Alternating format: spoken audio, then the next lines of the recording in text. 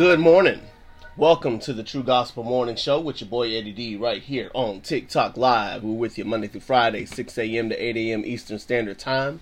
Certainly glad to see everybody coming onto the live right now and hoping that you're having a fantastic Tuesday morning in the name of the Lord. Got a jam-packed show for you today. We're going to be talking about prayer on this morning, and then we're going to get into some topics that are going on in our world on today.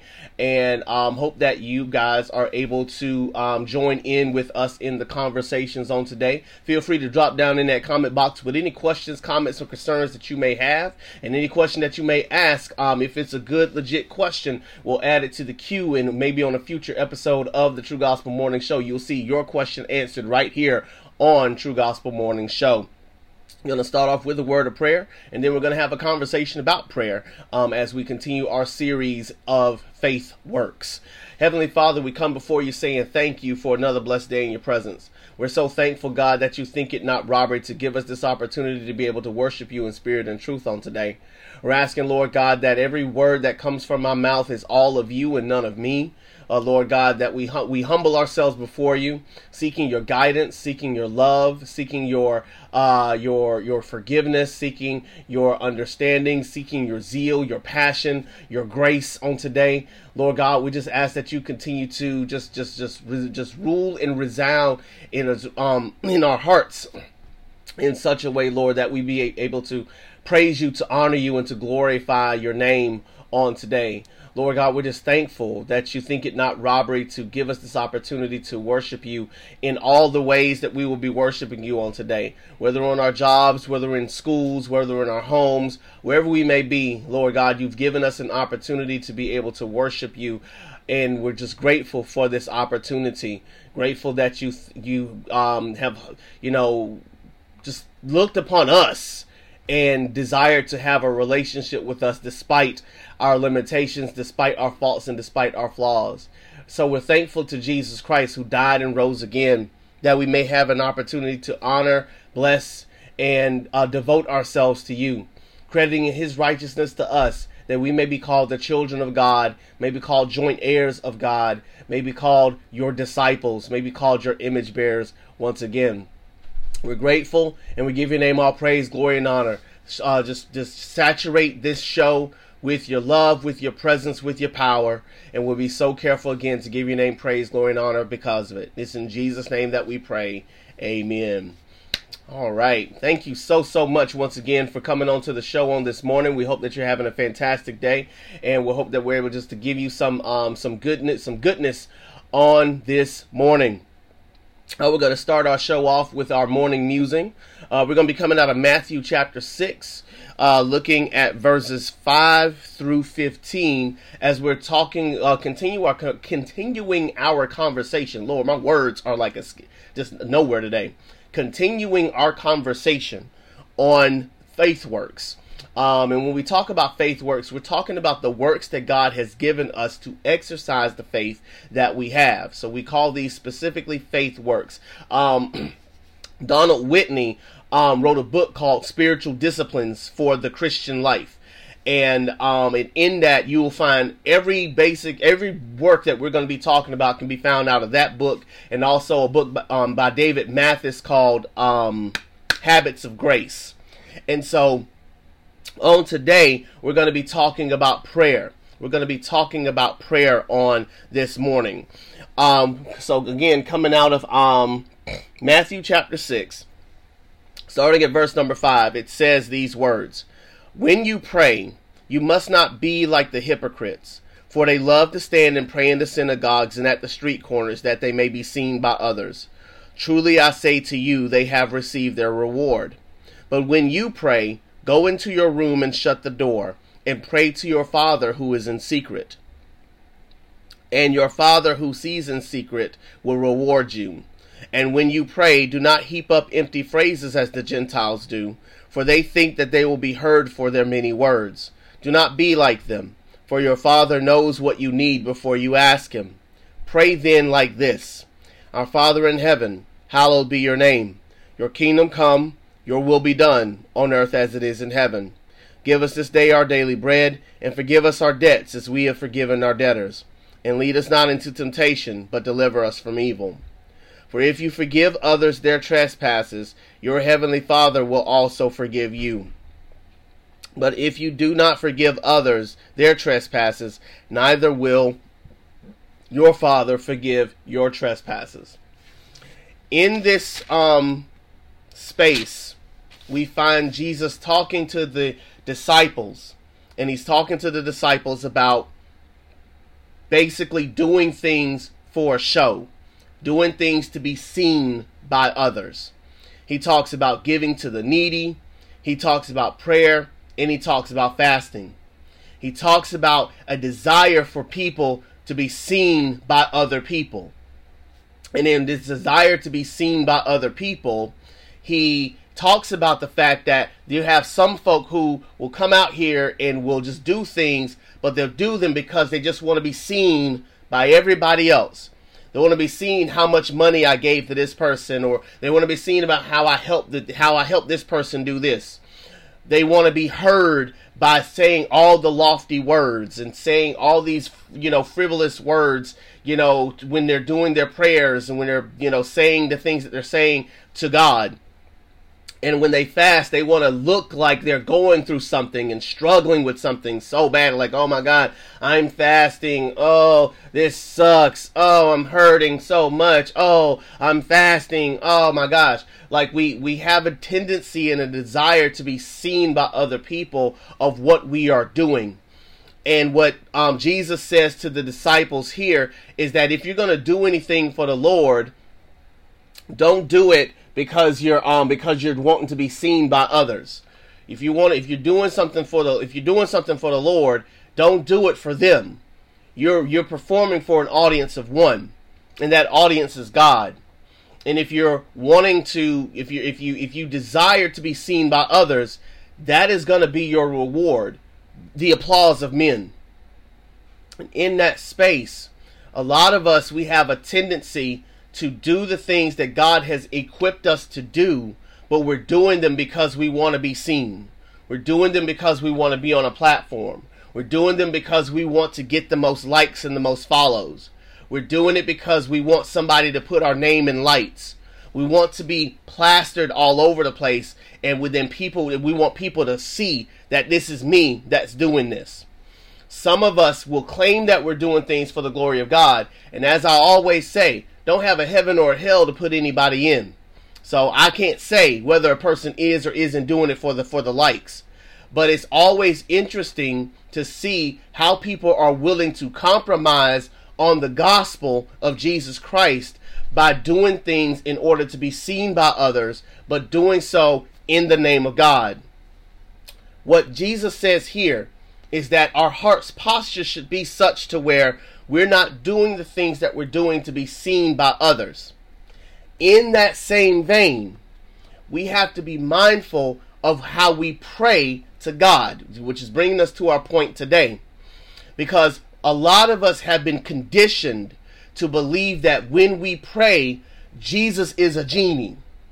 And our prayers to him are a matter of us trying to get him to give us the things that we want.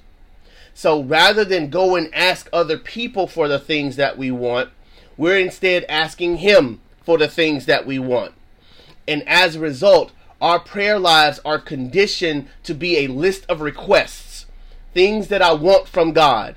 So I write down everything that I want, and I go to God and I petition him and say, God, here's my list of things that I want from you today. Here's the list of things that I need from you today. Here's the list of things that I'm really, really hoping that, I've done enough in your eyes in order to get you to see me and to give me the things that I want. And we get this from what we see in our scriptures today. In verse number 4, your giving may be in secret, and your Father who sees in secret will reward you. It says further in verse number 6 of Matthew chapter 6, when you pray, go into your room and shut the door and pray to your Father who is in secret, and your Father who sees in secret will reward you. And then skipping down to verse number 18, that your fasting may not be seen by others, but by your Father who is in secret, and your Father who sees in secret will reward you. We act as if those verses are prescriptions for us to unlock the treasures of heaven, that if we do things in secret where people don't see, then God is going to lavishly pour down upon us blessing after blessing after blessing after blessing after blessing. But that is not the type of relationship that God wants to have with us.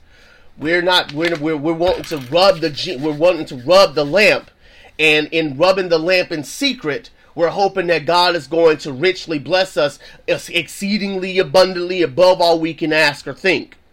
But what God is trying to share with us in this space is that it's not about, getting him to unlock his hands to give us things, but rather it's about us having an intimate relationship with him in such a way to where our private life with him is made manifest in the public space.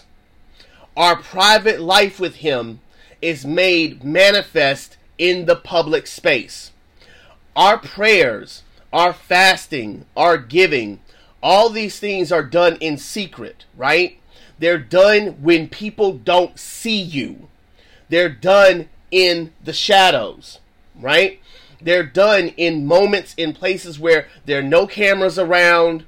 There's no Facebook. There's no Instagram pictures to be taken. There's no videos to be clipped and made so that way we can get boosts on our public pages. This is just you and the Lord. In those moments are when we are the most raw, we're the most real, we're the most relevant, we are our truest selves. And what God is saying to us is that in those moments when you're by yourself, there's nobody around, there's no cameras, there's no people, there's no platform, it's just you and the Lord.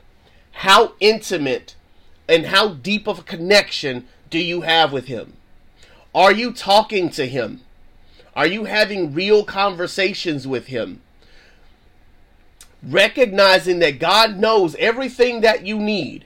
God already knows. Like, you can't hide from God. God already sees everything that you stand in need of, because he says when you pray, do not heap up empty phrases as the Gentiles do, for they think that they'll be heard for their many words.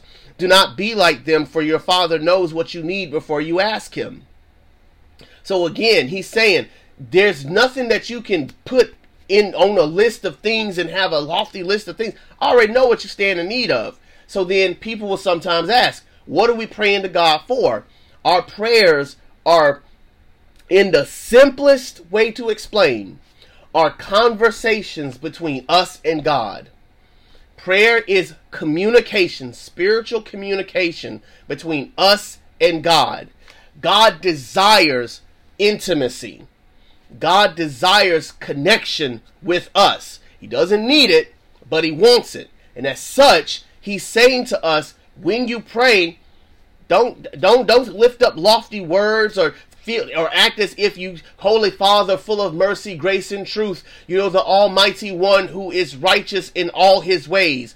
We don't have to put all those words up in the air in order to get God to hear us. God knows and sees all. He hears all. And as such, he's saying, just talk to me. Just talk to me. Sometimes we can think that I don't know how to pray. God is saying your prayers are simply communication between you and me. Talk to me. Have conversation with me.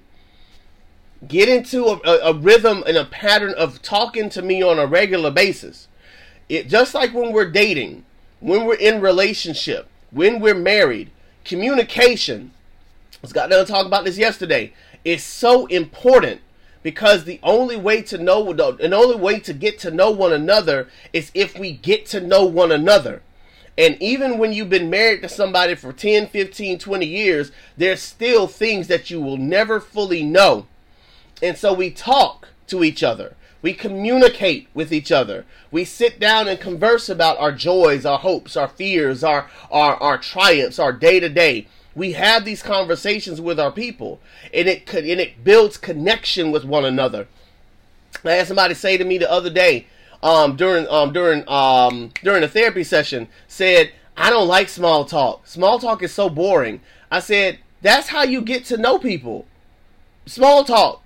You talk about how's the kids, how's the wife. You talk about, the things that you're up to, the things that you like to do. That's how you get to know people. Every conversation that you have with a person does not have to be a deep philosophical conversation about the nuances of the universe.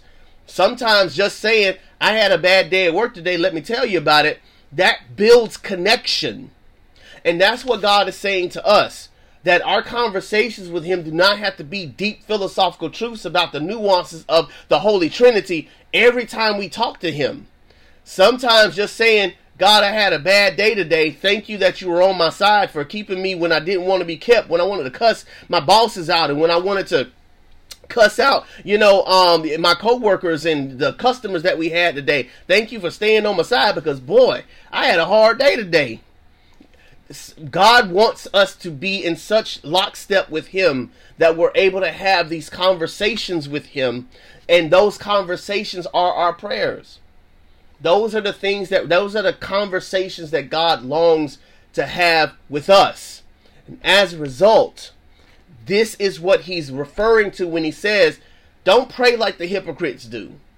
They think that by giving up these lofty words, that it's going to unlock the windows of heaven and pour out blessings we won't have room enough to receive. They think that by, being on the public square and saying these lofty big prayers that, people are going to think that they pray so good. I promise you, that's their reward. Getting the applause of men. Congratulations, you prayed such a great prayer today. I don't know about you, but I need a lot more than the applause of men in order to make it from one day to the next. I need more than likes. I need more than follows. I need more than shares. I need the Lord in my life to help me with some things, right? But at the same time, God knowing what we stand in need of, I don't have to go to him with a laundry list of things that I need from him as if that is the extent of our communication. It's a sad thing when your connection to your parents or your connection to the people that you love is merely a matter of give me things, give me things, give me things, give me things, give me things, give me things. Like, if that's the extent of the relationship that we have, there's no connection there. There's no real deep love there. We just gimme. And God is saying that our relationships should be such to where it's deeper than just talking about the things that we need. God wants to be there for all the things. All the things. If you dig through the Psalms, you see countless times where people are happy, people are sad, people are joyful, people are sorrowful. They're constantly going back and forth between, being grateful, being, humbled, being hurt, being hoped, being, desirous, all these things, that's what God longs for. This is us crying out to God saying, hey, I need you. Hey, I love you. Hey, I had a hard time today. Hey, you're freaking awesome. Thank God, I didn't, flip person off when he cut me off in traffic. All of these things, these are conversations that God is saying, I want that. Give me that. That's the real you. That's the true you. That's the full you. That's the person that I'm looking for. I'm not looking for pretty you. I'm not looking for pristine you. I'm not looking for put together you. I'm not looking for the one who's got it all down pat. No, I'm looking for real you. I'm looking for honest you. And the more honest we can be with God, the more we can watch God work in those spaces. Again, God's not waiting. We're not waiting on God. God is waiting on us. We're not waiting on him. He's waiting on us, and desires that we have a connection with him in such a way to where we're able to, talk about our issues and talk about our problems with him, to talk about our joys and to talk about our triumphs with him. That he's a God of the good times and the bad times, the great times and the terrible times. He wants to be there for it. He is there for it all, but he wants us to know that he's there for it all. He desires that we, spend time with him, talking to him about the things that we love, about the things that we hate, the things that are going on in our lives, the confusion that we sometimes go through. And as a result, God allows us this opportunity to be able to see that if we are praying to him in secret, we will watch him work in the public space. Our private prayer life will manifest itself in the public space.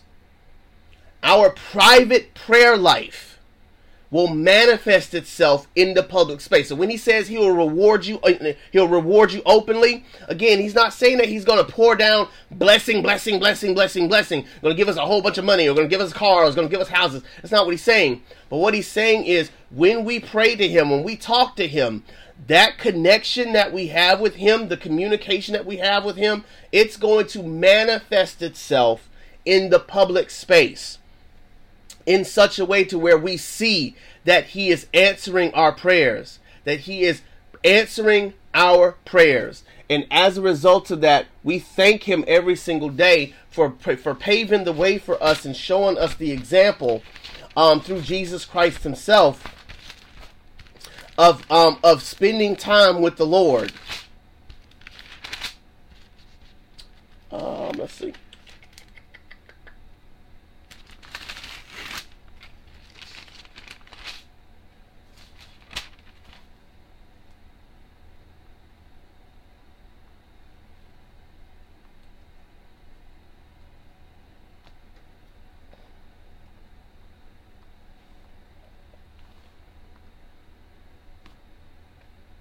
In John chapter 6, starting at verse number 15, we find these words here. Perceiving then that they were about to come and take him by force and make him king, Jesus withdrew again to the mountain by himself. When evening came, his disciples went down to the sea, got into a boat, and started across the sea to Capernaum. It was now dark, and Jesus had not yet come to them. So we see constantly Christ would find himself withdrawing from the public space. He had the people's attention. He after feeding 5,000 people, not to mention the women and children. Pretty sure you'd have a lot of people's attention at that point. And Jesus, rather than stand on the ballast and be like, "Look at me, I'm Jesus," instead, he withdrew for quite some time. And in that moment, as it says in other parts of Scripture, he spent time with God. He spent time with the Lord. And so again, we're saying all this to say to us today, our prayer life should be such to where we are in constant communication with the Lord Almighty. We're just in constant communication with God. It doesn't mean that we have to be praying 24 hours a day, 7 days a week, 365 days of the year. But it does mean that we should have constant communication with the Lord God Almighty. And the reason why is because that is where our power is. Some people often ask the question, I don't know what to pray. I don't know how to pray. And so what I want to do today, in the little bit of time that we have left before our next segment, is I want to take us through a quick scripture. And then after taking us through a quick scripture, I want to show you how you can use the scriptures to talk to the Lord, to have a conversation with the Lord. Let's see.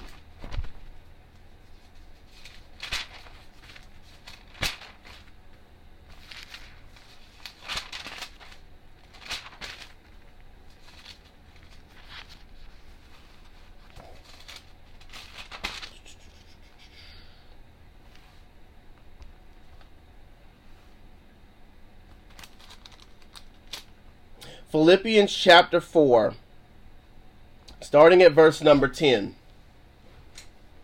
I rejoiced in the Lord greatly that now at length you have received your concern for me. You were indeed concerned for me, but you had no opportunity. Not that I am speaking of being in need, for I have learned in whatever situation I am to be content.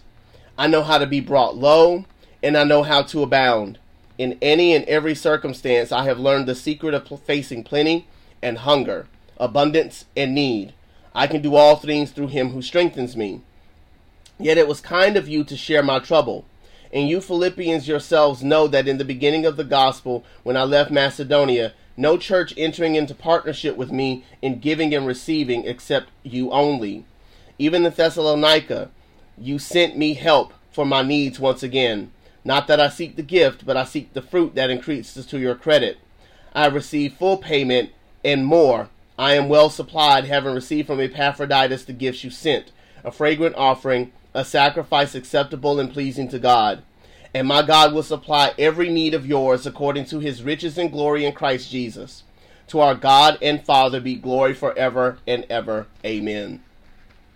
And so when we look at this scripture, we look at this text, it's showing us how to be content in the Lord, trusting in him that he will supply every need that we ever have.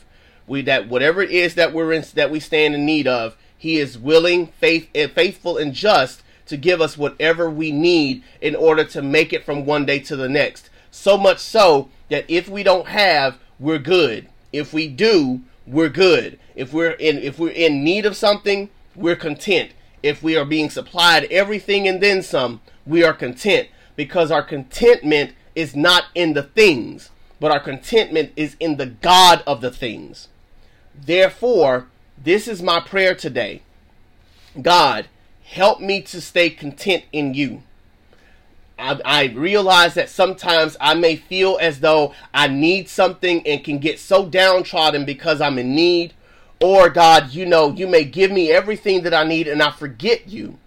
So God, help me to stay humble enough when you put me on the mountain to remember that it's you that put me there. God, if I'm in the midst of the valley and I'm standing in need of something, that I recognize that you got me, even if I don't have the thing that I need in that moment. I know how to be content because I can be in any state because of you who strengthens me to be able to endure having a lot or having a little. So my prayer to you today, God, help me to stay in contentment. Help me to be content in whatsoever state I find myself in today, knowing that you have supplied all of my needs according to your riches and glory. And because of that, I can be in whatever state I need to be in. I'm grateful, and I give your name all praise, all glory, and all honor, because I know that because of you, I am. And that is how we pray. That is how we pray the scriptures. If you don't know what to pray, read the scriptures. The scriptures are so full of the things that we can pray to the Lord God Almighty. As you read your scriptures and God is giving you revelation, the Spirit is giving you revelation, those become the prayers that we pray. So that you always have a way to pray to God. You always have something that you can say to God. You always have something that you can lift up to God in a way to try to encourage your soul, encourage your heart, and encourage your mind. So when you don't know what to pray, know that the Holy Spirit's got you. As it says in Romans chapter 8, the Holy Spirit makes intercession for us when we know not what to pray. Nevertheless, let us not get in the habit of leaning on the Holy Spirit to pray for us all the time. Like, okay, well, Holy Spirit, you got it. That's just lazy. If you have nothing to pray, dig into this scripture. Dig into the text. Dig into the scroll. If you can't dig into the scroll, simple as God, I thank you. Something. But again, let us not lean on the Holy Spirit to be the sole source of our prayer lives. Because again, that's just being lazy. That's just being lazy. And that's how I feel about it. How everybody else feels about it. But that's just being lazy. We should have an active prayer life where we are communing with God daily. Communing with God as often as we can, to where we're communicating with Him, He with us, and He manifesting the communication that we have with Him in the public space, to where, we see the outer working of an inward transformation of the heart as we are communicating with God from one day to the next. You're watching the True Gospel Morning Show with your boy Eddie D right here on TikTok Live. We're with you Monday through Friday, 6 a.m. to 8 a.m. Eastern Standard Time.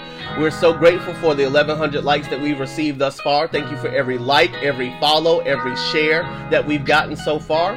If you have missed any part of this recording or would like to listen to past episodes, you can go to Spotify and Apple Podcasts right now and subscribe to the True Gospel Morning Show, the podcast, and listen to all of our episodes right there at your convenience.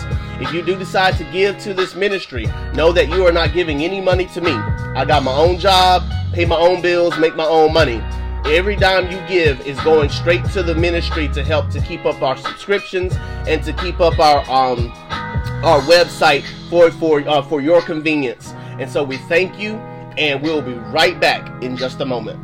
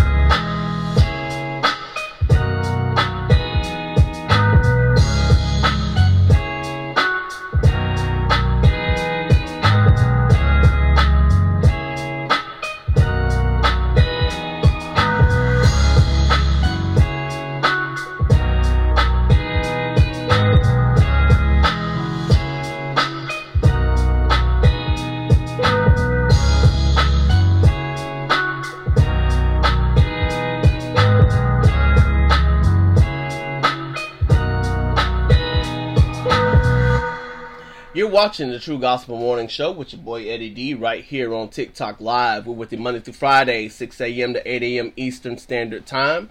Certainly, again, thankful for the 1,100 likes that we've received thus far.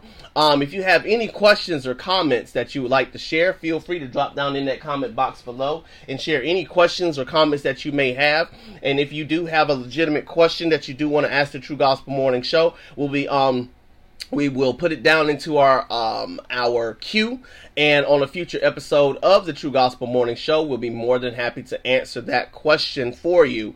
So again, feel free. There's no question that's out of bounds, but just again, keep it classy. If you come out of pocket, we will give you that nice little mute button. But again, any question, you're free to add. That comment box is for you. Just use discretion when you decide to go down in that comment box. Otherwise, you might get that nice little mute button from us. So today, on our segment, What Would Jesus Say? The Stanford University. God, my words today. Stanford University suspends a lecturer accused of making his Jewish students stand in a corner and calling Israelis colonizers. Stanford University has suspended, and this was back on October 13th. The story was written by Tom Porter on the Business Insider. Stanford University has suspended a lecturer following accusations that he directed Jewish students in his class to stand in a corner and describe Israelis as colonizers. Nora Cohen and Andrea Mandelstam, Israeli students on the campus, told the San Francisco Chronicle that they had spoken to 18 of the lecturer's students this week. All had asked to remain anonymous due to tensions on campus after the Hamas terror attacks on Israel at the weekend from Gaza, where the militant group killed hundreds of people and abducted an estimated 150 in attacks on Israeli towns at a music festival and military bases. In response, all right, blah, blah, blah, blah, blah.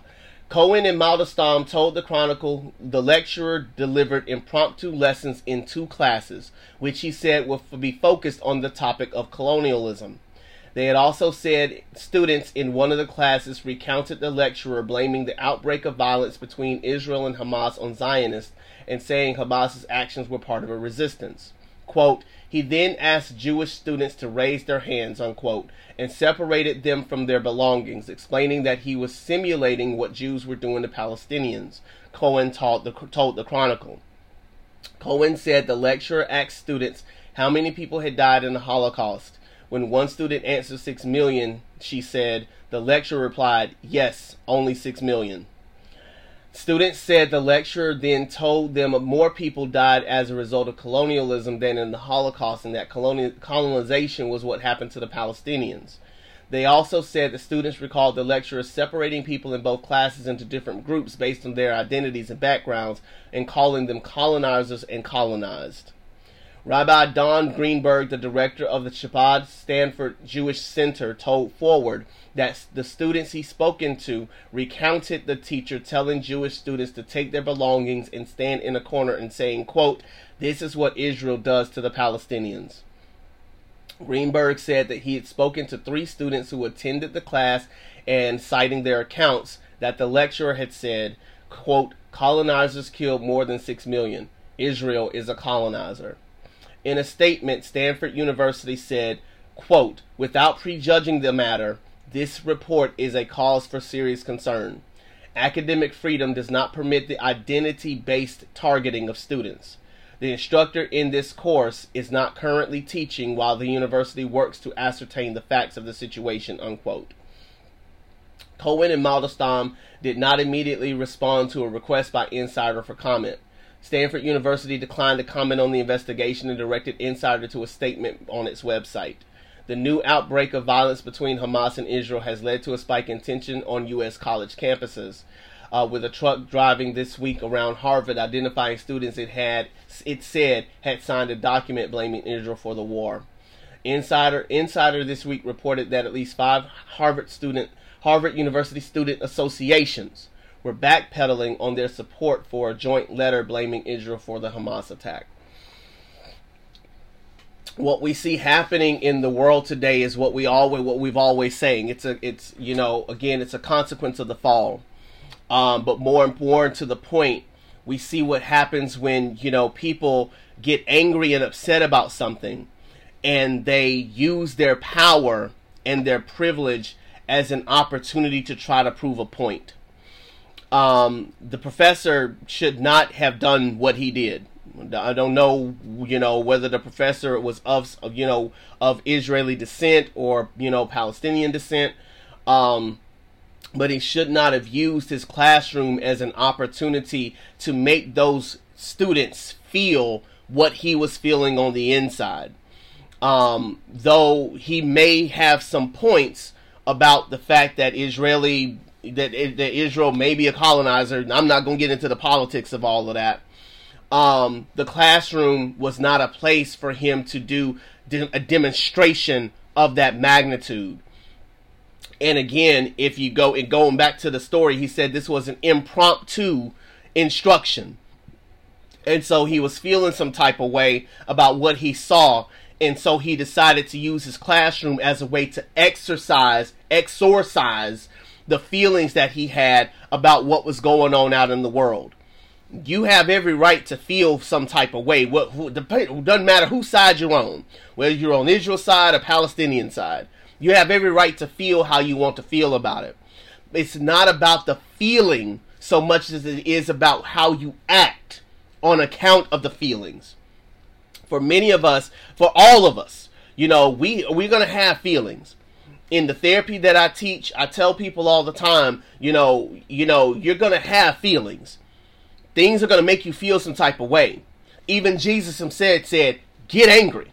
Be angry. It's okay to be angry. It's okay. But sin not. What is an impromptu discussion? So impromptu for teachers is when you go off script. You have a curriculum that you typically follow, and whenever you go off script, off of the script of your curriculum, that is known as an impromptu discussion or an impromptu conversation. And so sometimes, there's some wiggle room within curriculums where if there's some hot topic going on in the world, you have some room to kind of go off script. And so that's what this professor did. He went totally off script of whatever his class is to have this discussion about what was going on, and he exercised his power in the classroom in the wrong way. So again, you're gonna have your feelings, and this professor had feelings about what was going on, and it's okay. Have your feelings. I mean, that's a very tragic situation that's going on, in the Middle East right now. Like, it sucks that that's going on right now. It's okay to feel that way. But to then take those feelings and then allow them to manifest themselves in a way to where I'm going to show this classroom, what it feels like to be in their shoes. Dude, that wasn't it.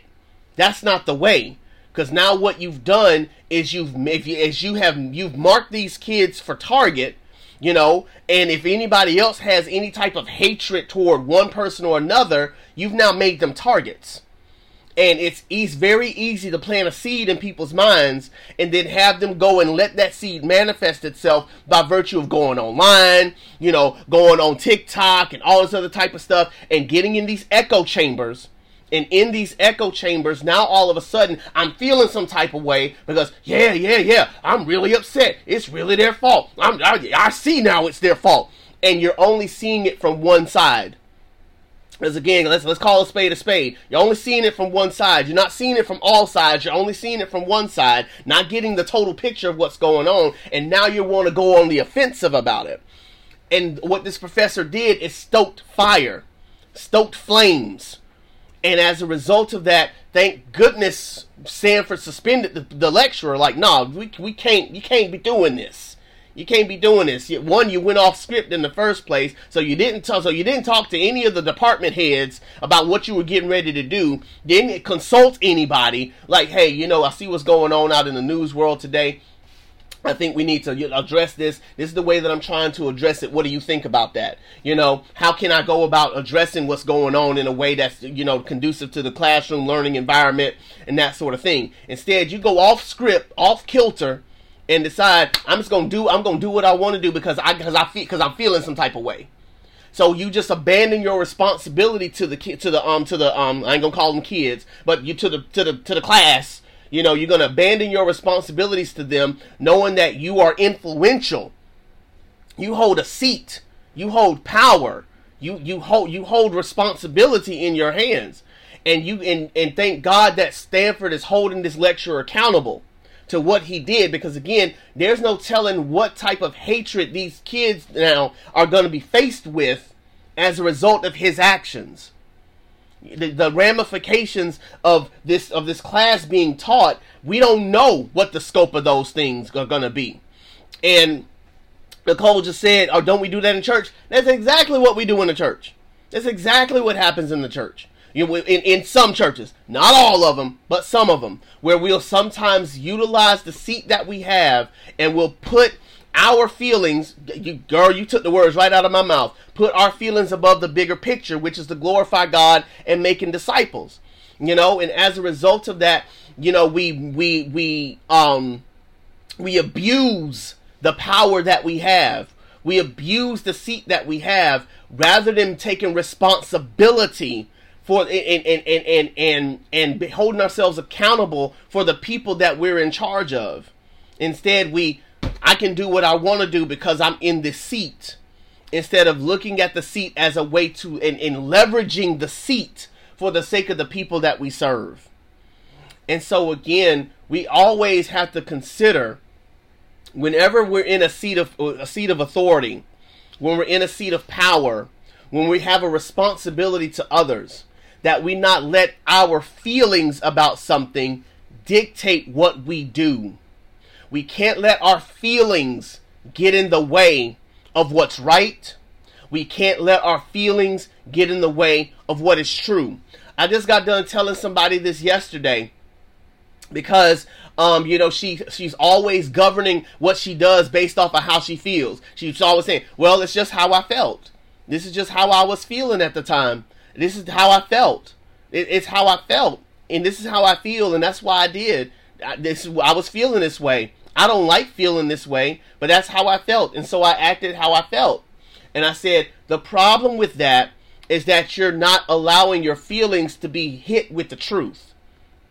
Because yes, you might feel some type of way, and you are entitled to your feelings, but are your feelings validated by the truth? Because sometimes your feelings are counter to the truth. And if you're not looking at the truth and seeing what it is, then you're liable to be run ramshod just by how you feel. And scripture tells us we walk by faith, not by sight. And it is the truth that sets us free, not our feelings. Our feelings don't set us free. The truth sets us free. So we have to say, yes, I feel this way, and this is the truth.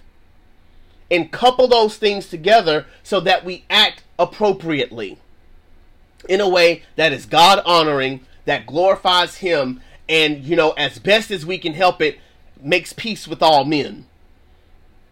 When in the seats of power, in the seats of prestige, in the seats of authority that we have to be ever so careful that we're not being driven by our feelings. We're not being driven to do things that are counter to what God would have us to do.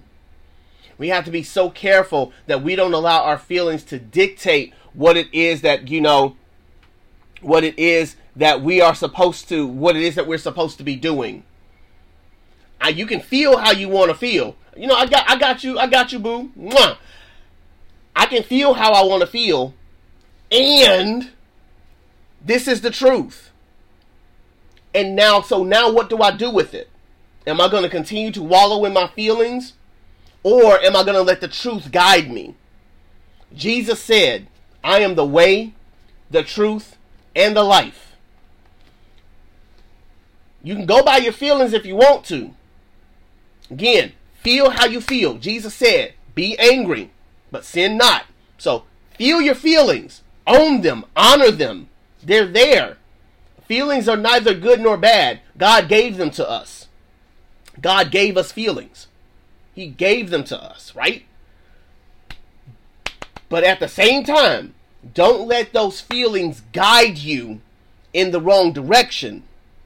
Don't let them guide you into doing things that you shouldn't do. There was no reason for this professor to go off script, have impromptu lessons, not one, but 2 impromptu lessons to exercise the demons he was feeling on the inside about what's going on in the Middle East. In such a heinous way to where he's segregating the classroom and saying, y'all are colonizers and y'all are the colonized.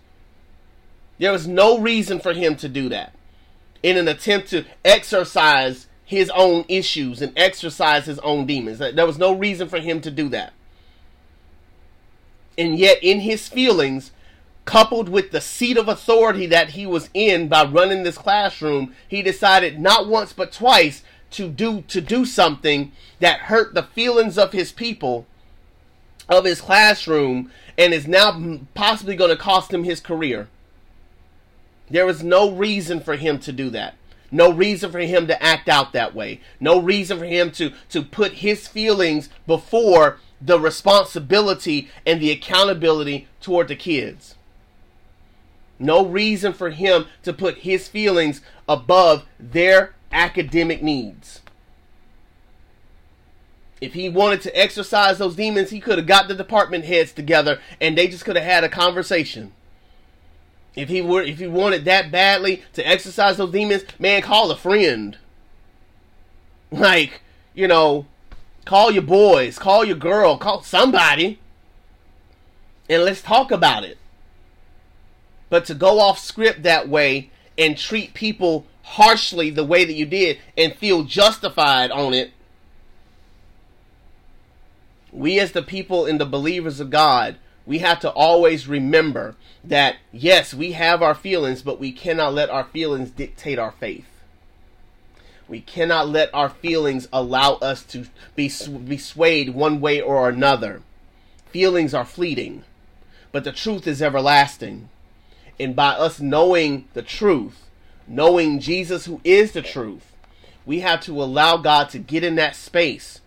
Again, own the feelings. Don't push them away. Don't suppress them. Own them. And then couple them with the truth. For if we couple them with the truth, we can be sure that if God is the way, the truth, and the life, He is our lead, He is our guide, then we can trust and believe that He will never steer us in the wrong direction. He may lead us into the wilderness, but He promises that He's going to be with us every step of the way. He may lead us into the valley, but we don't have to fear the shadow of death because God is with us. There may be some dark nights of the soul where death feels like it's the closest friend that we have, but we can trust and believe that though weeping may endure for a night, joy will come in the morning. And so we, the believers in God, we do not have to be dictated or run by our feelings. If we're in seats of authority, don't abuse your power. Especially, I'm talking to the believers. I'm talking to the believers in the house. If you are in a seat of authority and you are a believer in Jesus, don't abuse your power. Leverage the space that God has put you in so that the light of Christ can shine, so that people may see your good works and glorify God. We are to leverage the spaces that God has placed us in so that people can see the God in us, not for us to abuse our power because we have the seat. Again, if you are a believer in God, you know, we have the blueprint. Okay, we got the blueprint. We got the blueprint. Philippians chapter 2, starting at verse number 5. Have this mind. Oh no! So let me start. No, I'm gonna start with verse 1. So if there is any encouragement in Christ, any comfort from love, any participation in the Spirit, any affection and sympathy, complete my joy by being of the same mind, having the same love, being in full accord and of one mind. Do nothing from selfish ambition or conceit, but in humility count others more significant than yourselves. Let each of you look not only to his own interests, but also to the interest of others. Have this mind among yourselves, which is yours in Christ Jesus, who, though he was in the form of God, did not count equality with God a thing to be grasped, but emptied himself by taking form of a servant, and being born in the likeness of men. And being found in human form, he humbled himself by becoming obedient to the point of death, even death on a cross. Therefore, God has highly exalted him and bestowed on him the name that is above every name, so that at the name of Jesus every knee should bow in heaven and on earth and under the earth, and every tongue confess that Jesus Christ is Lord, to the glory of the Father. Therefore, my beloved, as you have always obeyed, so now, not only as in my presence, but much more in my absence, work out your own salvation with fear and trembling, for it is God who works in you, both to will and to work for his good pleasure. We, the believers in God, look to Jesus as the ultimate example of humbling oneself and leveraging the power and the position that we hold so that somebody else can be saved, be delivered, be, taken care of, make sure that their needs are being met. We see the example of Jesus, and we can ask ourselves the question, pray to God, God, help me to not think of myself more highly than I ought to think. Because even though you may put me in a position of power, even though I may be in a position of influence, God, I'm still just a lowly servant in your kingdom. And this seat that you've given me is mine today, can be gone tomorrow. Let me not abuse the seat that I'm in, but let me leverage it for your name's sake. Let me do what you've called me here to do, and to do so in a way that doesn't take advantage of the people that you put me in charge of. This professor had no business doing this impromptu lecture 2 days running, in an attempt to exercise his own feelings. He had no business doing that. That was an abuse of power on his part, and in a messed up outer working of his feelings. Both of those he should have took to the cross. God, help me to deal with my feelings that I got going on in my heart, and help me to not abuse the seat that I'm in. If it's that important for me to teach these kids what's going on in the world today in the Middle East, let me go to my department heads, let me go to the department chair, and let me talk to them and ask them, how can I teach a class on this and, do so in a way that is conducive to the learning experience, and not just me, shooting off at the hip. And in doing so, it would have given him much more credibility. The class, whether the class respected him more or not would have been a no matter, because kids gonna be kids, especially freshmen.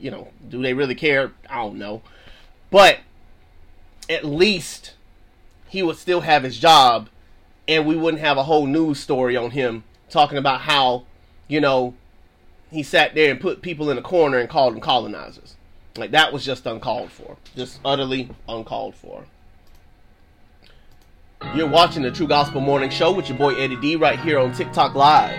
We're with you Monday through Friday, 6 a.m. to 8 a.m. Eastern Standard Time. Certainly thank you for the 1,200 likes that you have given this show thus far. Thank you for every like, every comment, every follow, every share. If you've missed any part of this recording or would like to hear past episodes, go to Spotify and Apple Podcasts right now and subscribe and follow the True Gospel Morning Show, the podcast, right there at your convenience. It's every episode from our inception to now. Thank you for every gift that you have given. If you've given any gift, know that none of the money goes to me. It all goes straight to the ministry to keep up our subscriptions and to keep up our website. And so we're thankful for you guys and your continued viewership. We will be right back here on the True Gospel Morning Show in just a moment. Oh, my bad.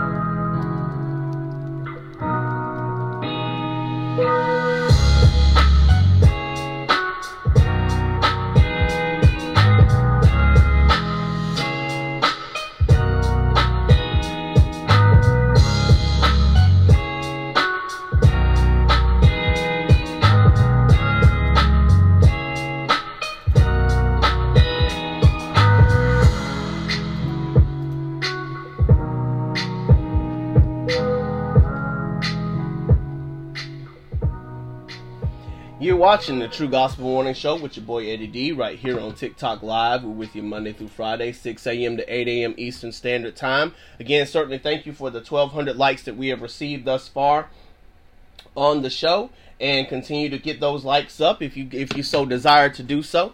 We're going to jump into a topic right now. A Christian rapper by the name of D1 posted this video 3 days ago.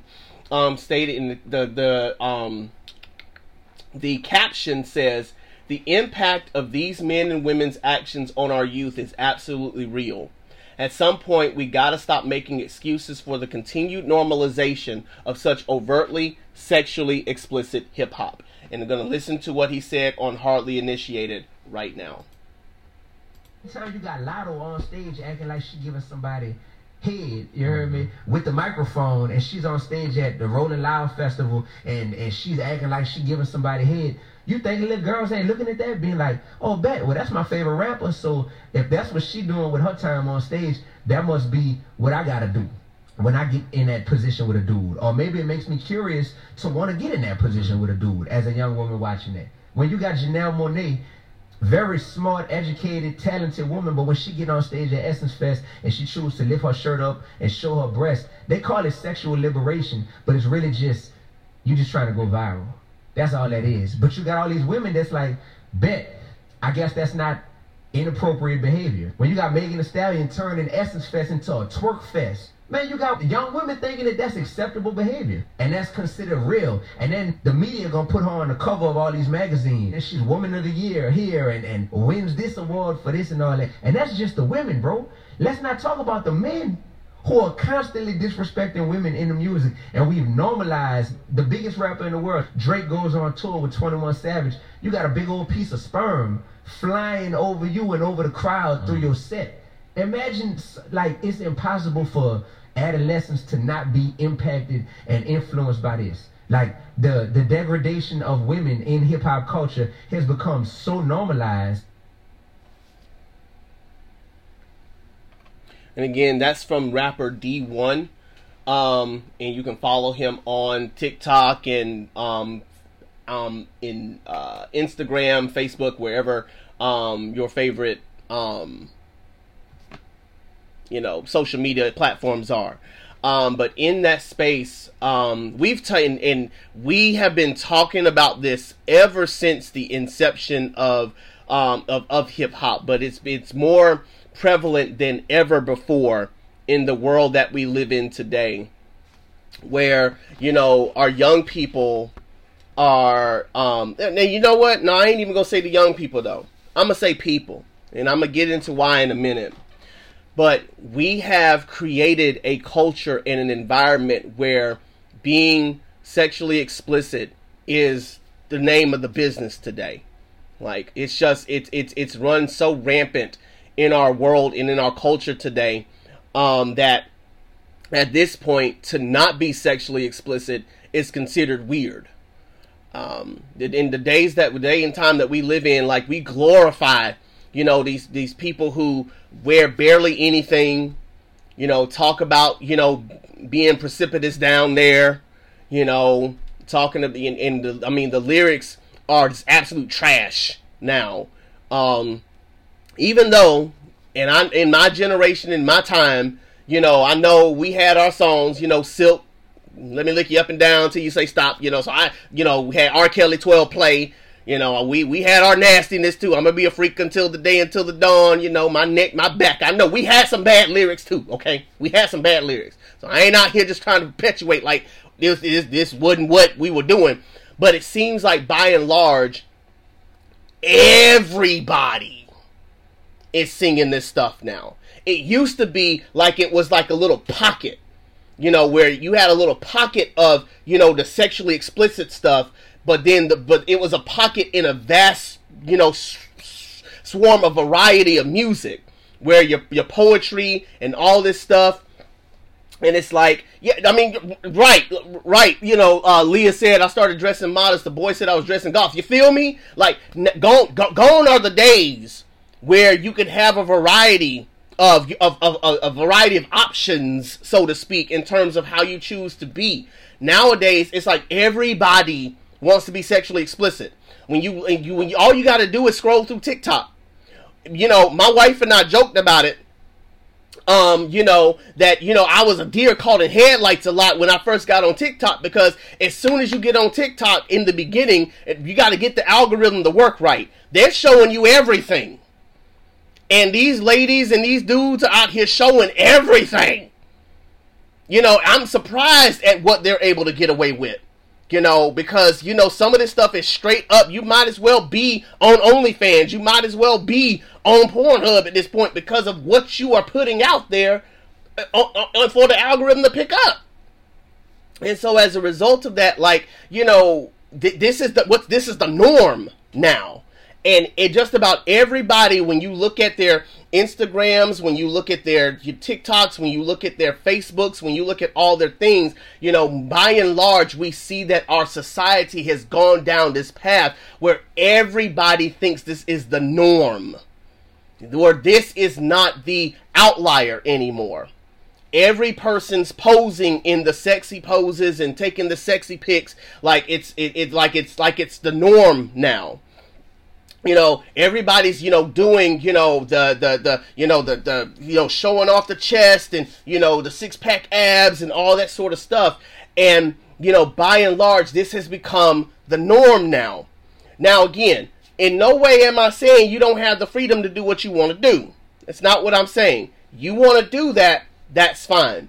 But what we're saying is, in a world that we live in today, we often are so hypocritical, where we're doing all these things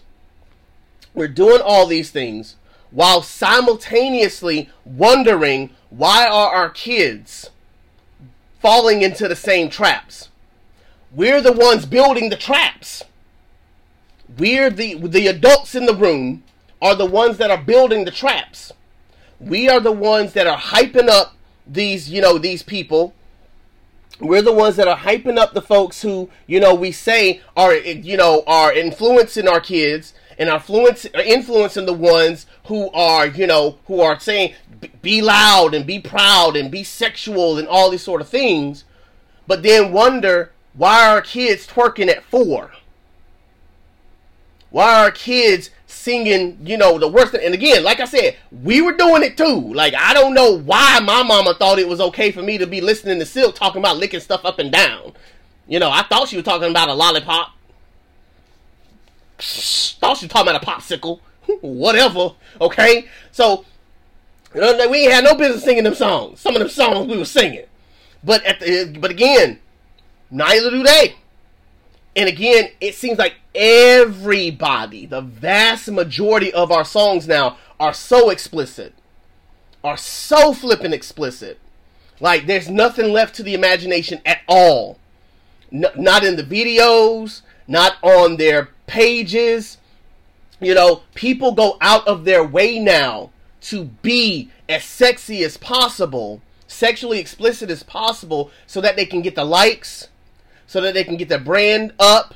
You know, when you have, you know, people who, you know, they only put out one song a year, maybe 2, but because of all the content that they have, because all of the pictures that they've taken, they're now considered to be the baddest people in hip-hop today. How is it that a person named Sexy Red, whose songs are trash, is hosting, giving awards out? Her name is in lights every other weekend. There's some new story about this chick. Why? Why is that? Because we are pumping her up. We're lifting her up. Society is lifting her up as the new standard. This is the one. This is the one that we're holding to be the next person. And everybody like her. In the same vein, we keep pumping these people up and lifting them up as if they are the standard now. And so again, by and large, this is why we see our children, they're falling into the traps, where they think that this is normal for them. This is normal for them. And as our world gets wiser, our world gets weaker. As our world gets wiser, our world gets weaker, because now we feel like, can't nobody tell me what to do. I do what I want to do. And some of us even have the audacity to tag God's name on it. I want to thank God for the lyrics. I want to thank God for, putting me on this platform. Where was God in that? Where was God in that? Like, you're literally out here putting everything but God in everything that you're talking about, but have the nerve to then hold the trophy up and say, to God be the glory for what he's done.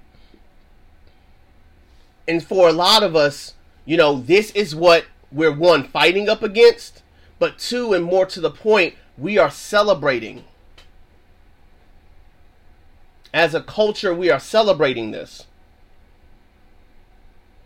And so we have to be ever so careful that we are intelligent and wise enough, wise as serpents, to see what's happening in the world and to try our hardest to steer our children in a different direction. I'm not saying that we need to be prudes and just, don't ever listen to that. That's not what I'm saying. But we need to be informed.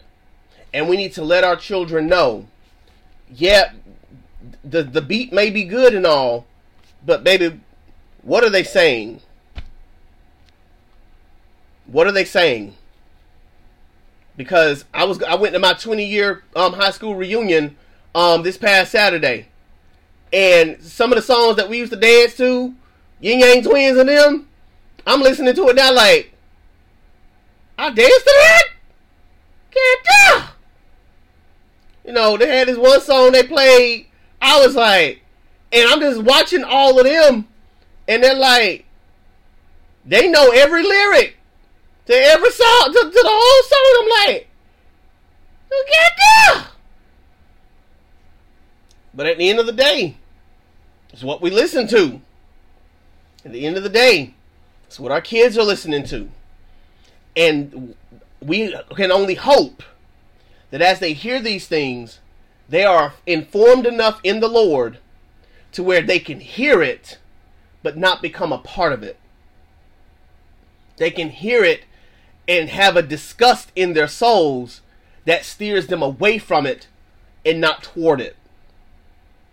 That they don't mistake the truth about God for a lie and worship creation rather than creator. Keisha Bree says you got teachers singing these songs to students to get their attention in class. It's facts. Remixing the lyrics to be more kid appropriate for the classroom or class appropriate for the lesson that they're teaching. But yeah, perpetuating it. Absolutely that happens. But what we have to realize, what we have to understand is that we have to, be informed of what's going on. And we have to ensure that our children are not falling for the hype. I say it like this. We, as the people of God, have to make sure that we're doing a good enough job of teaching our children what the gospel is, who Jesus is, so that they do not fall for the counterfeits. Jesus said there are many who are going to come into the world who are going to say, I am the Christ. The word Christ is not talking about I'm Jesus. They're going to say, I'm the chosen one. Christ, the chosen one. You'll have a lot of people out here in this world who are saying, I'm the one you need to follow. And what are we doing now? In TikTok, on Facebook, on Instagram. Follow me. Follow me. So you got a lot of people out here who are saying, I am the Christ. I am the chosen one. Follow me. And people who have itching ears will heap up for themselves leaders who are not teaching sound doctrine. That isn't just talking about teachers in the church, although that's a big part of it. It's talking about people in the world too. That we're lifting up people who will scratch our itching ears and make us feel good about what we want to do. Now keep in mind, Always, and I'm so glad, thank you, God. Always keep in mind, tree is known by the fruit it bears. I don't know whether these people have a relationship with God or not, but you sure ain't fruity, right? So if they don't have a relationship with God, we cannot expect them to stop making their music. We cannot expect them to keep lifting themselves up. We cannot expect them to stop degrading women in the rap songs. We cannot expect women to stop degrading themselves in the music and stop lifting themselves up as bad bees and just this their way to get their money. We cannot expect people to get off of the social medias in light of trying to entice people to get to their pages and go to their OnlyFans and go to their, corn hubs and all that type of stuff. Like, we can't expect unbelievers to stop, because they're not. They are reveling in what they do. They are worshiping the gods that they serve. So rather than trying to stop them, we're going to pray for them. But our job is not to try to stop them. Our job is to teach the gospel to as many people as we can so that they can spot a fake. Tim Ross said it like this, and y'all, I use this example all the time. Tim Ross said that when you work for the U.S. Treasury, they literally in your training sit you in a room with bills. Dollar bills. $5 bills, $10 bills, $1 bills, $20 bills, $50 bills, $100 bills. And for months, all you're doing is studying. Studying the money. Studying every facet of a bill. Every nook, every cranny, every letter, every piece of ink. You are studying these bills. And then every so often, they'll slip in a counterfeit. They'll slip in a fake. And your job, if you want to move on, you got to figure out where it's at. That don't look right to me. This ain't quite right. There's something wrong with this one. Like, this one doesn't, the nose is a little crooked, or the letter is just a little bit off, or it doesn't feel like it's supposed to. This doesn't feel right to me. That is what we as the believers in God should be training our children up in. That I'm not going to teach you to stop listening to Lotto. That's not what I'm going to do.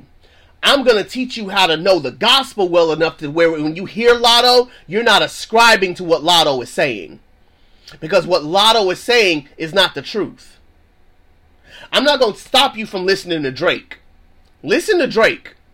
But be so informed about who Jesus is that when you listen to Drake, you're not being influenced by Drake to live a life pattern after Drake's words. I'm not going to stop you from watching, a movie, but I'm going to give you the gospel to where you know whether or not this movie is good for your soul or not. And then you make a decision. You make a choice. Now, I will limit as much as I can. Keep you shielded and guarded as much as I can. But I know even the best shields on earth, kids gonna find a way to circumvent. So I'm gonna do my best, shield and guard as much as I can. But the task is not just to shield and block and guard. The job is to teach the gospel, teach the truth, so that way you can spot a fake. Part of the reason why the True Gospel Ministry exists is because I got so frustrated in my spirit because people are falling for false gospels all the time. All the time. And so, my desire is to teach people the true gospel so that you can spot a fake. So that you can spot when something's not true. Spot when something's not real. Spot something that ain't quite right. Like, it got some truth in it, but even Satan can twist the truth and make people think that it's God when it's really not. So I need to be able to spot it. I need to be able to see it. I tasted and seen that the Lord is good. So that don't taste like Jesus to me. That don't sound like Jesus to me. It doesn't feel like Jesus to me. And let's dig into this word and find out why. The hip-hop culture is trying to say, this is life. You wonder why people are such horn dogs today? It's because a lot of people have taken to what these people are saying in these songs, and they think this is life. Why a lot of women want a high value man, or women want to, to have, high value women, or whatever they're called. It's because they have been listening to people and taking their word as gospel. While everybody's so busy trying to get that bag, they've been listening to a lot of people, a lot of influencers, Christs, false Christs, and thinking that this is the way. The way to peace is through a high-value man. The way to peace is through a bad B. The way to peace is through getting that bag. The way to peace is through getting that car. The way to peace is by getting that job. Thank you, Holy Ghost. I was talking to somebody the other day, and he was saying, that he was so depressed on the inside because he just felt like he needed to be at a job where he's respected and where he gets to climb the ladder, and when he gets to be successful and be the person that he's always seen himself to be, and no one's ever given him the opportunity, and no one's ever, and I just kept hearing him say, how he defines the good life, how he defines being a person, how he defines being a man, and he defines it by being rising up this ladder. It's like, dude, your identity is resting on your success on a job. Brother, jobs are here today and gone tomorrow. Why is your identity being linked to a job? That's not who you are. But we, for whatever reason or another, we take on these identifiers based on what we allow to influence us, and we think that those are the way. No, and some of us do this knowing what Jesus said. I'm not talking, you know me, I don't really talk to unbelievers like that. I'm talking to the believers. We, the believers, know that Jesus is the way. And yet we are influenced by all this other stuff, thinking those things subliminally and subconsciously are the way. And when we're sitting around listening in our echo chambers and in our headphones, the explicit content that we listen to, one song after another, after another, after another, after another, it's no wonder you envision yourself this way. It's no wonder that our women, nowadays are so obsessed with getting BBLs.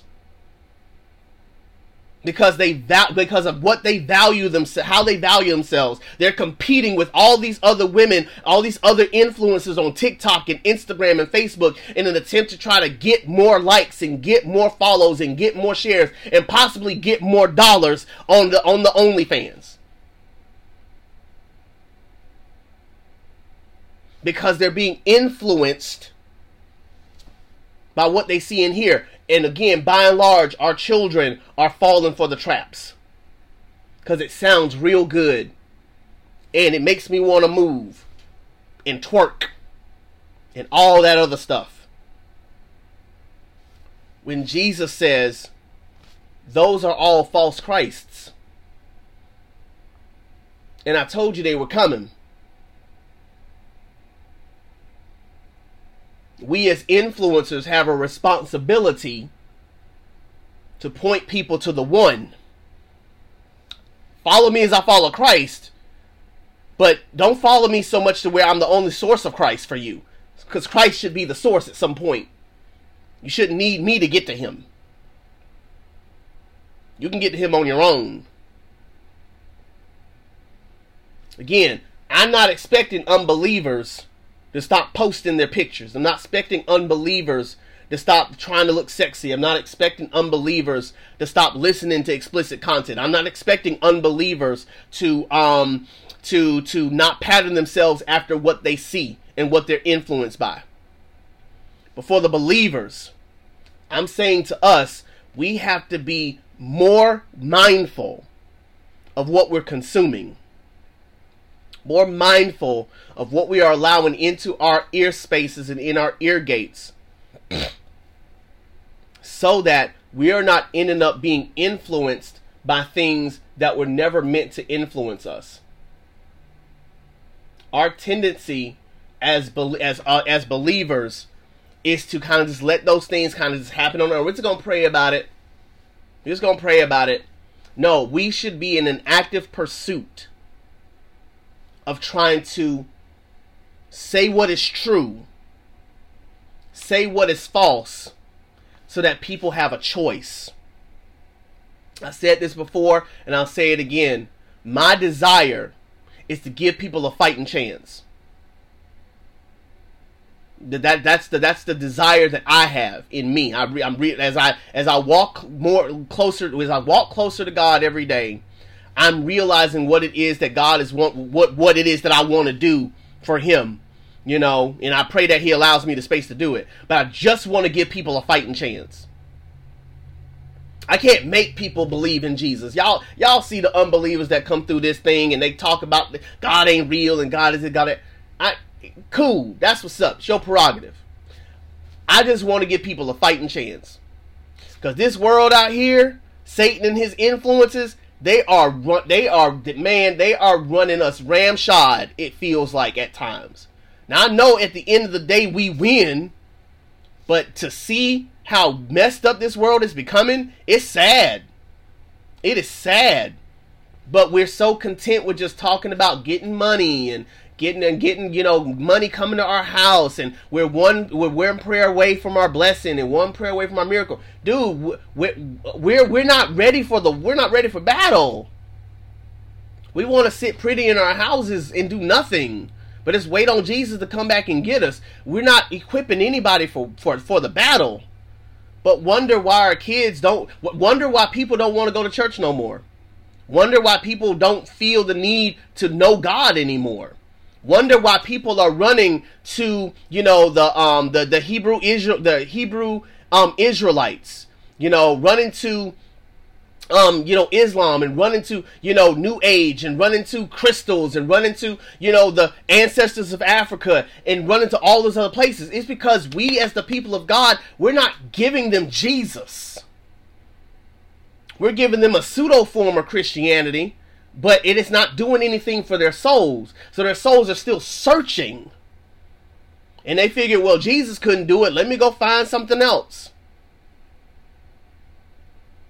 What are we doing to help people see the difference, so that they're not influenced by all these other gods that are out there, all these false Christs that are out there? It's a sad day, and I'm gonna say it. I don't care. I might get kicked off, but y'all, I don't care. It's a sad day in the world where you know more about Beyonce than you do about Jesus. I'm talking to the believers.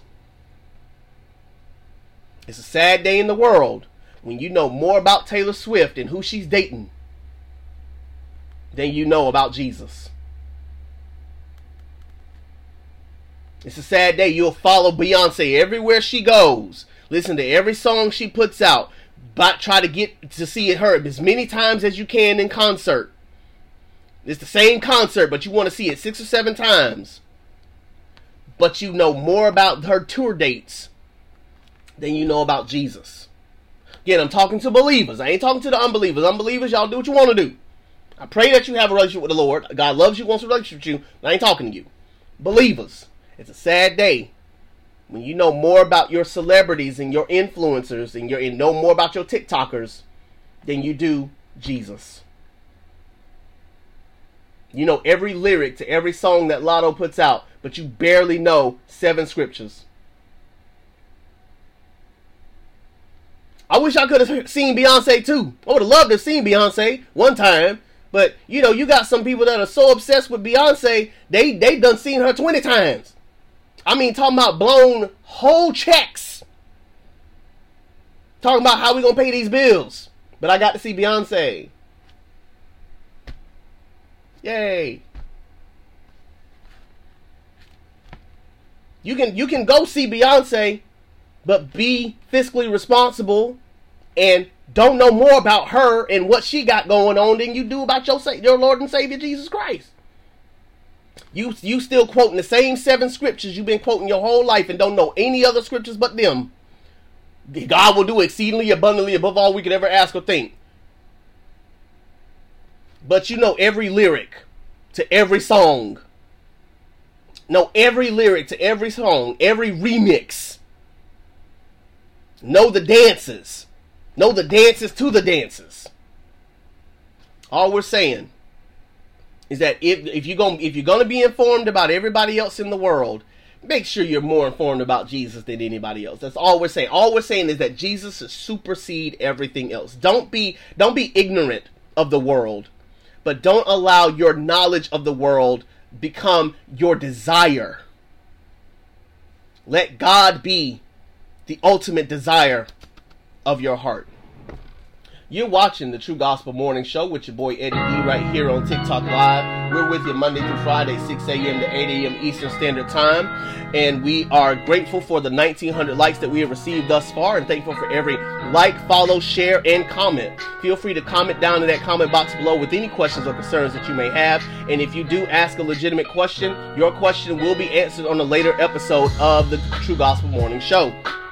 Oh, we're so thankful that you guys are here. If you've missed any part of this recording or you wish to listen to past episodes, feel free to stop by Spotify or Apple Podcasts and get on the True Gospel Morning Show, the podcast. I'll go ahead and hit that subscribe button, hit that follow button, and you can listen to every episode that we have put on since the beginning of the show.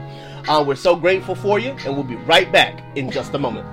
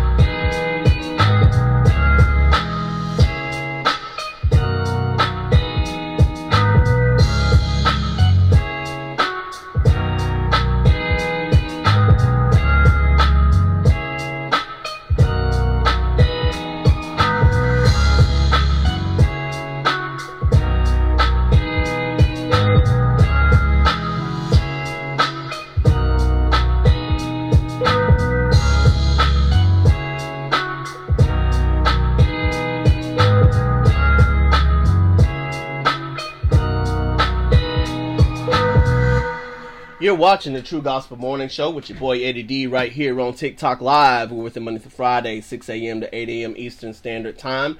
Someone asked the question yesterday, should women cut their hair, according to 1 Corinthians chapter 11. And so I'm going to spend a few moments talking to you guys about 1 Corinthians chapter 11 and whether or not women should wear their hair long or short.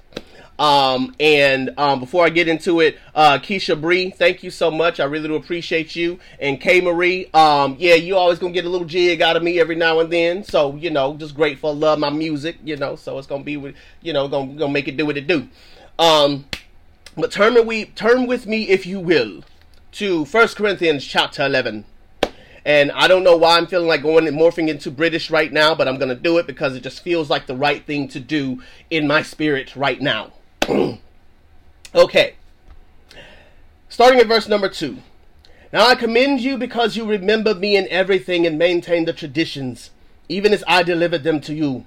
But I want you to understand that the head of every man is Christ, The head of a wife is her husband, and the head of Christ is gold. Every man who prays or prophesies with his head covered dishonors his head, but every wife who prays or prophesies with her head uncovered dishonors her head, since it is the same as if her head was shaven. For if a wife will not cover her head, then she should cut her hair short. But since it is disgraceful for a wife to cut her hair off or shave her head, let her cover her head. For a man ought not to cover his head, since he is the image of the glory of God, but woman is the glory of man. For man was not made from woman, but woman from man. Neither was man created for woman, but woman for man. This is why a wife ought to have a symbol of authority on her head, because of the angels. Nevertheless, in the Lord, woman is not independent of man, nor man of woman. For as woman was made from man, so man is now born of woman, and all things are from God. Judge for yourselves. Is it proper for a wife to pray to God with her head uncovered? Does not nature itself teach that if your man wears long hair, it is a disgrace for him? But if a woman has long hair, it is her glory, for her hair is given to her for a covering. If anyone is inclined to be contentious, we have no such practice, nor do the churches of God. Alright, so what do we have happening in these scriptures in this text? Okay, this is why biblical literacy is important. We have to understand the context in which this is being written, and as such apply accordingly to what is being to the prescription through which this description is being given. Okay, the context in which 1 Corinthians was written is that they're in a city called Corinth, and in that city there are a lot of women who do not keep their heads covered. Those women who don't keep their heads covered were considered harlots. And you know what harlots do. So part of the reason that Paul was telling them to keep their head covered was because if they didn't, the people in the city would think that they are harlots, and would try to give them propositions to go do things with them that were unseemly, especially if they were married. Okay? So, that's the first and the biggest part. They live in a city where the culture, the dominant culture, is not Christian. And so their cultural practices are different in such a way to where if we practice the freedom of keeping our heads uncovered, people might mistake us to be something that we're not. And as a result of that, women, keep your head covered so that people ain't out here thinking that you part of this culture, and they come rubbing up against you saying, "Hey, I'm ready for a good time. How much you selling it for?" That's number one. Number two, Paul is speaking to us as it pertains to the nature and the character of the relationship that we have with God. He's saying that husbands and wives are in joyful submission one to another, just as Christ, God, and the Holy Spirit are in joyful submission to one another. As such, as men, we naturally go bald. Women naturally have their hair for all eternity, as far as we can tell. You lucky jerks. We shouldn't try to circumvent nature by circumventing the character and the nature of God as it pertains to the character and nature of man. That men and women are in joyful submission to one another, as man is the head of woman, but we are still equal in the eyes of God, in such that even though the hierarchy might be such, men are joyfully submitting to women as women are joyfully submitting to men.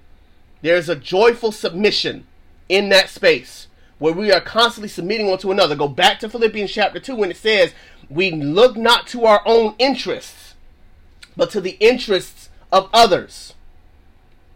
So there's a joyful submission there, right? As it pertains again to head coverings. In that culture, men weren't covering their heads. In that culture, men weren't trying to put hair on their heads. In that culture, women's hair grew long. And in that culture, women weren't out there cutting their heads, trying to shave their heads. And so, what God was saying was, distinguish yourself in such a way to where you are seen to be who you are. So if you're a man, look like a man in this culture. If you are a woman, look like a woman in this culture.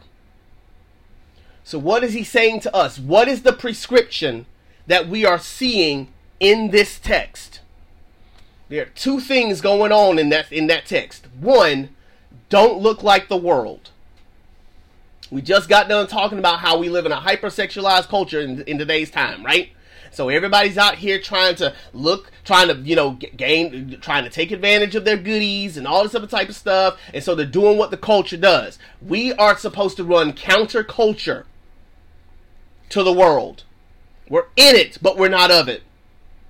We're in it, but we're not of it. One more time. We're in it, but we're not of it. So we are to run countercultural to mainstream. We're not supposed to look like them. But now, what does that mean? Because you have people that think, well, that means I should never put on a bikini. I never said that. Never said that. If it's hot out there, 90,000 degrees on the beach, and you want to wear a bikini because it's hot, or you want to wear a bikini because it's cute on you, go wear your bikini and be free. But your intention matters. Your intention matters. Don't look like the world. So don't pattern yourself after the world. You want to wear your Speedos, men, and show off your six pack or your belly or whatever at the beach. Do what you do. But what is your intent? Don't pattern yourself to look like or act like the world. So I'm not saying that women can't be sexy. I'm not saying that men can't be suave. All I'm saying is check your motives. What are you doing it for? Are you patterning yourself after the world? To be among the world? To be one among them? Or are you doing it because I just want to look cute today? This is for me. Check your motives. Do not pattern yourself after the world. That's the first thing. Don't look like the world. Don't let them mistake you. And if they mistake you for being a part of the world, check them. But then just check yourself to make sure you're not putting as much as you can help it, not putting yourself in that position. That's number one. Number two, more importantly, be who God called you to be. Don't be something else than what God called you to be. If God called you to be a man, be a man. If God called you to be a woman, be a woman.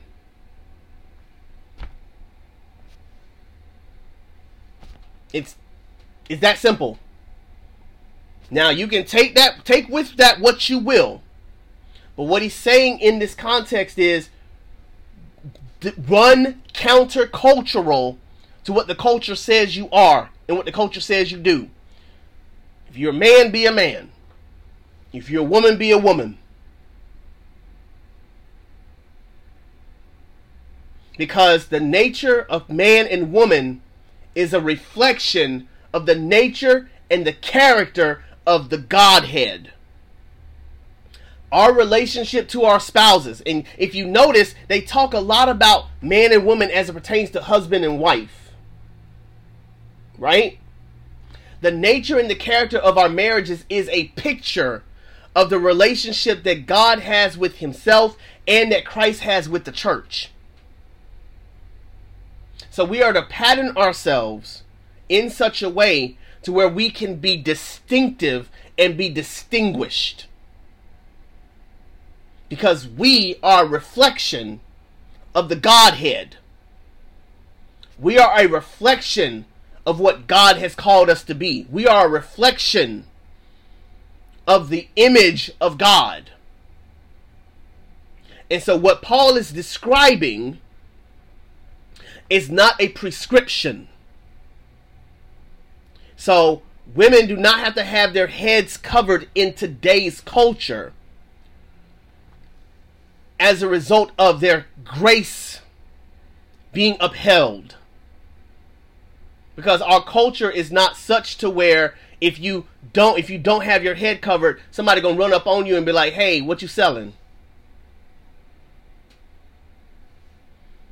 So women don't have to keep their heads covered in order to show the glory of God.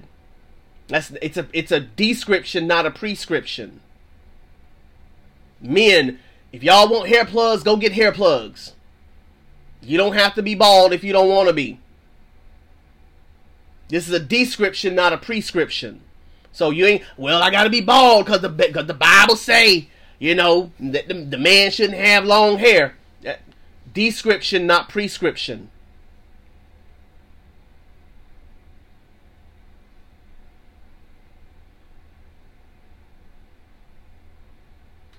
This is why I say a lot, you got to know how to read your Bibles.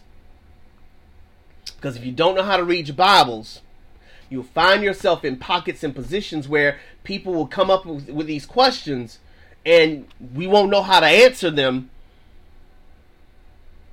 except to say, well, the Bible said. It's not that simple. Even though it is that simple. But it's not that simple.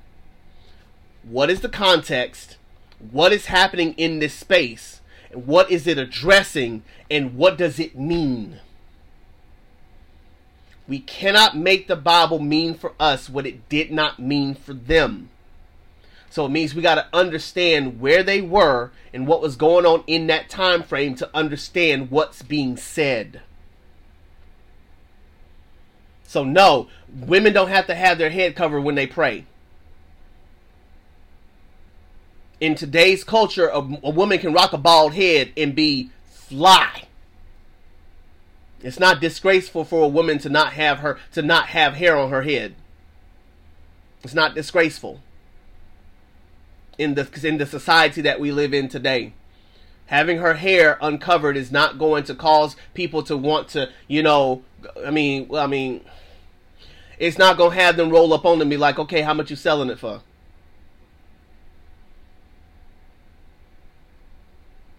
Her hair is not the glory of man. Her hair is the glory of God. So however she chooses to rock it, let her rock it.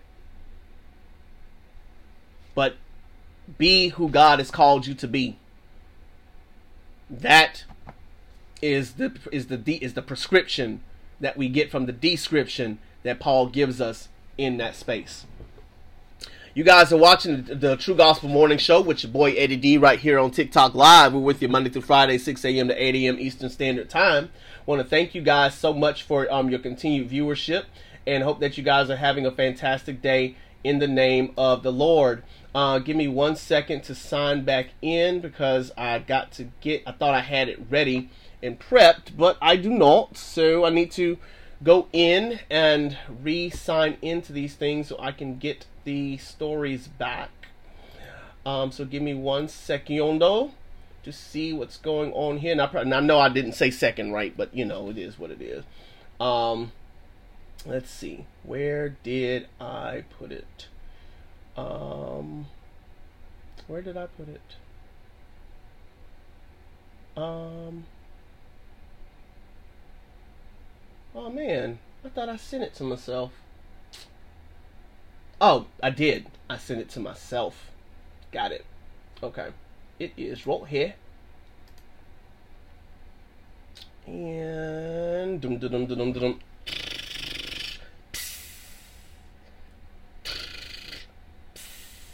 this is why I have this stuff loaded up ahead of time, because I ain't got time to be waiting for stuff to be loading up. All right. So your good news for today is coming out of California again. Andy Corbley on October 16, 2023 wrote this story saying California passes right to repair act guaranteeing 7 years of parts for your phone. And this is good news for us because, you know, we be trading out phones every 2 to 3 years. But now there's a law that's saying that we could possibly keep our phones, if you like it so much, for 7 whole years.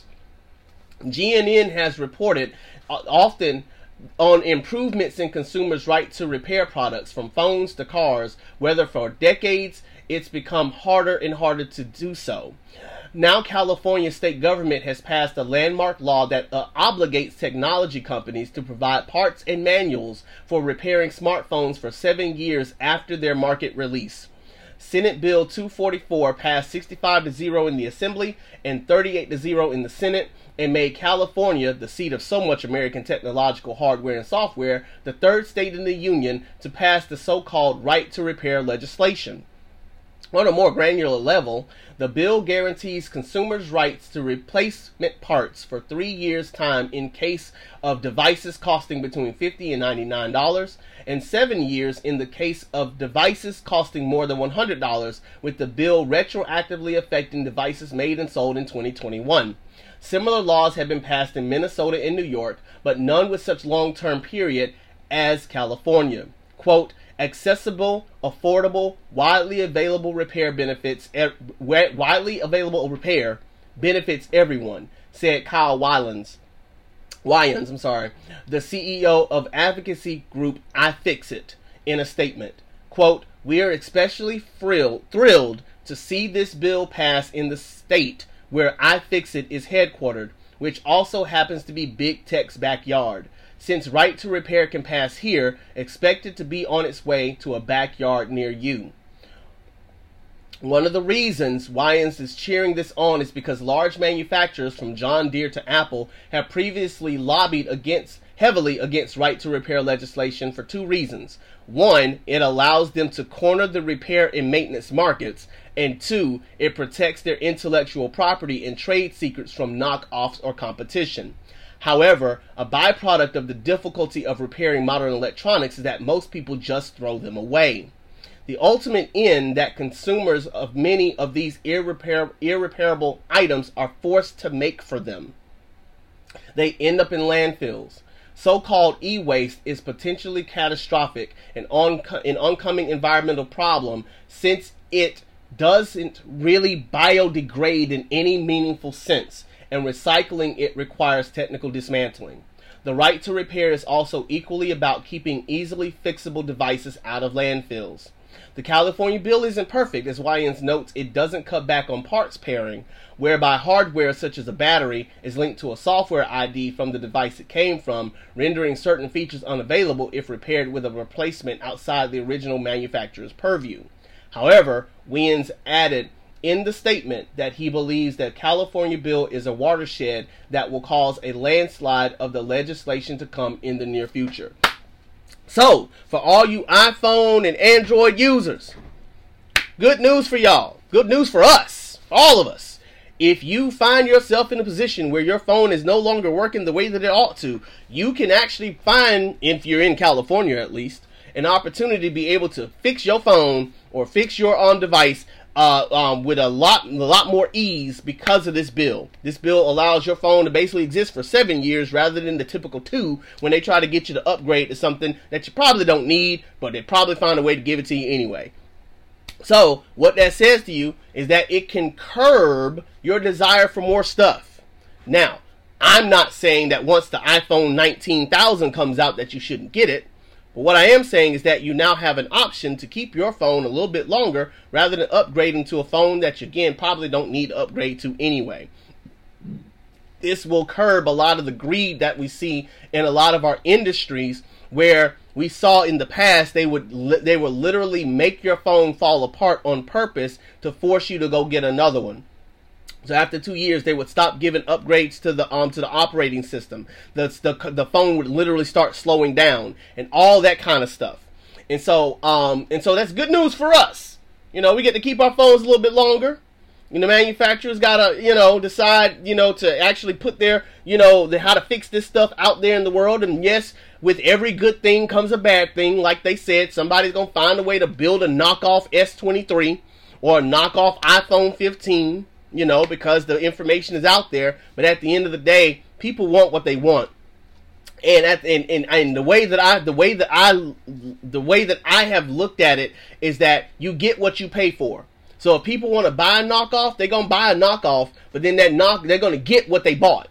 And at the end of the day, all they're gonna do is turn right back to what works. And so the manufacturers really don't have anything to fear, because now that I've gone to the S23, I'm never going back to anything less than this. This phone is so boss and so bomb. They won my heart for life. And so I say all that to say, this is good news for us. It gives us the opportunity to be able to make wiser choices about what we want to do with our money.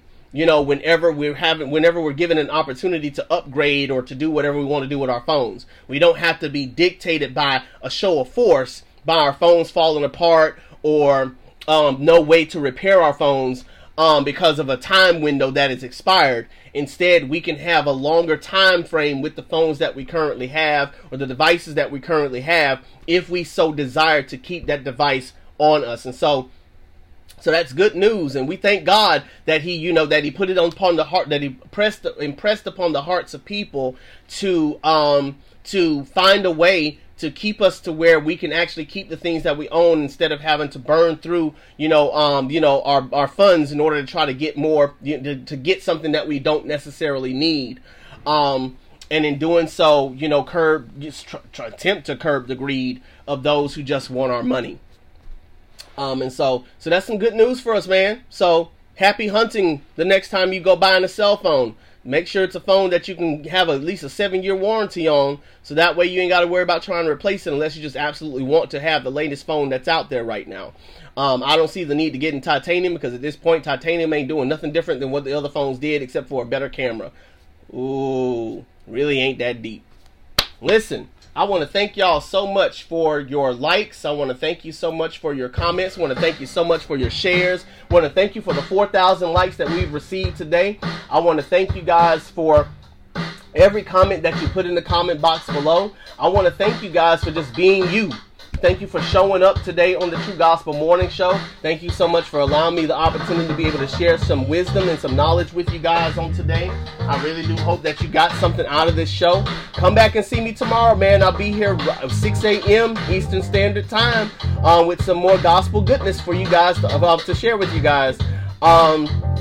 If you, have missed any part of this recording, as always, go back to Spotify and Apple Podcasts to get anything that you may have missed, or to catch up on past episodes.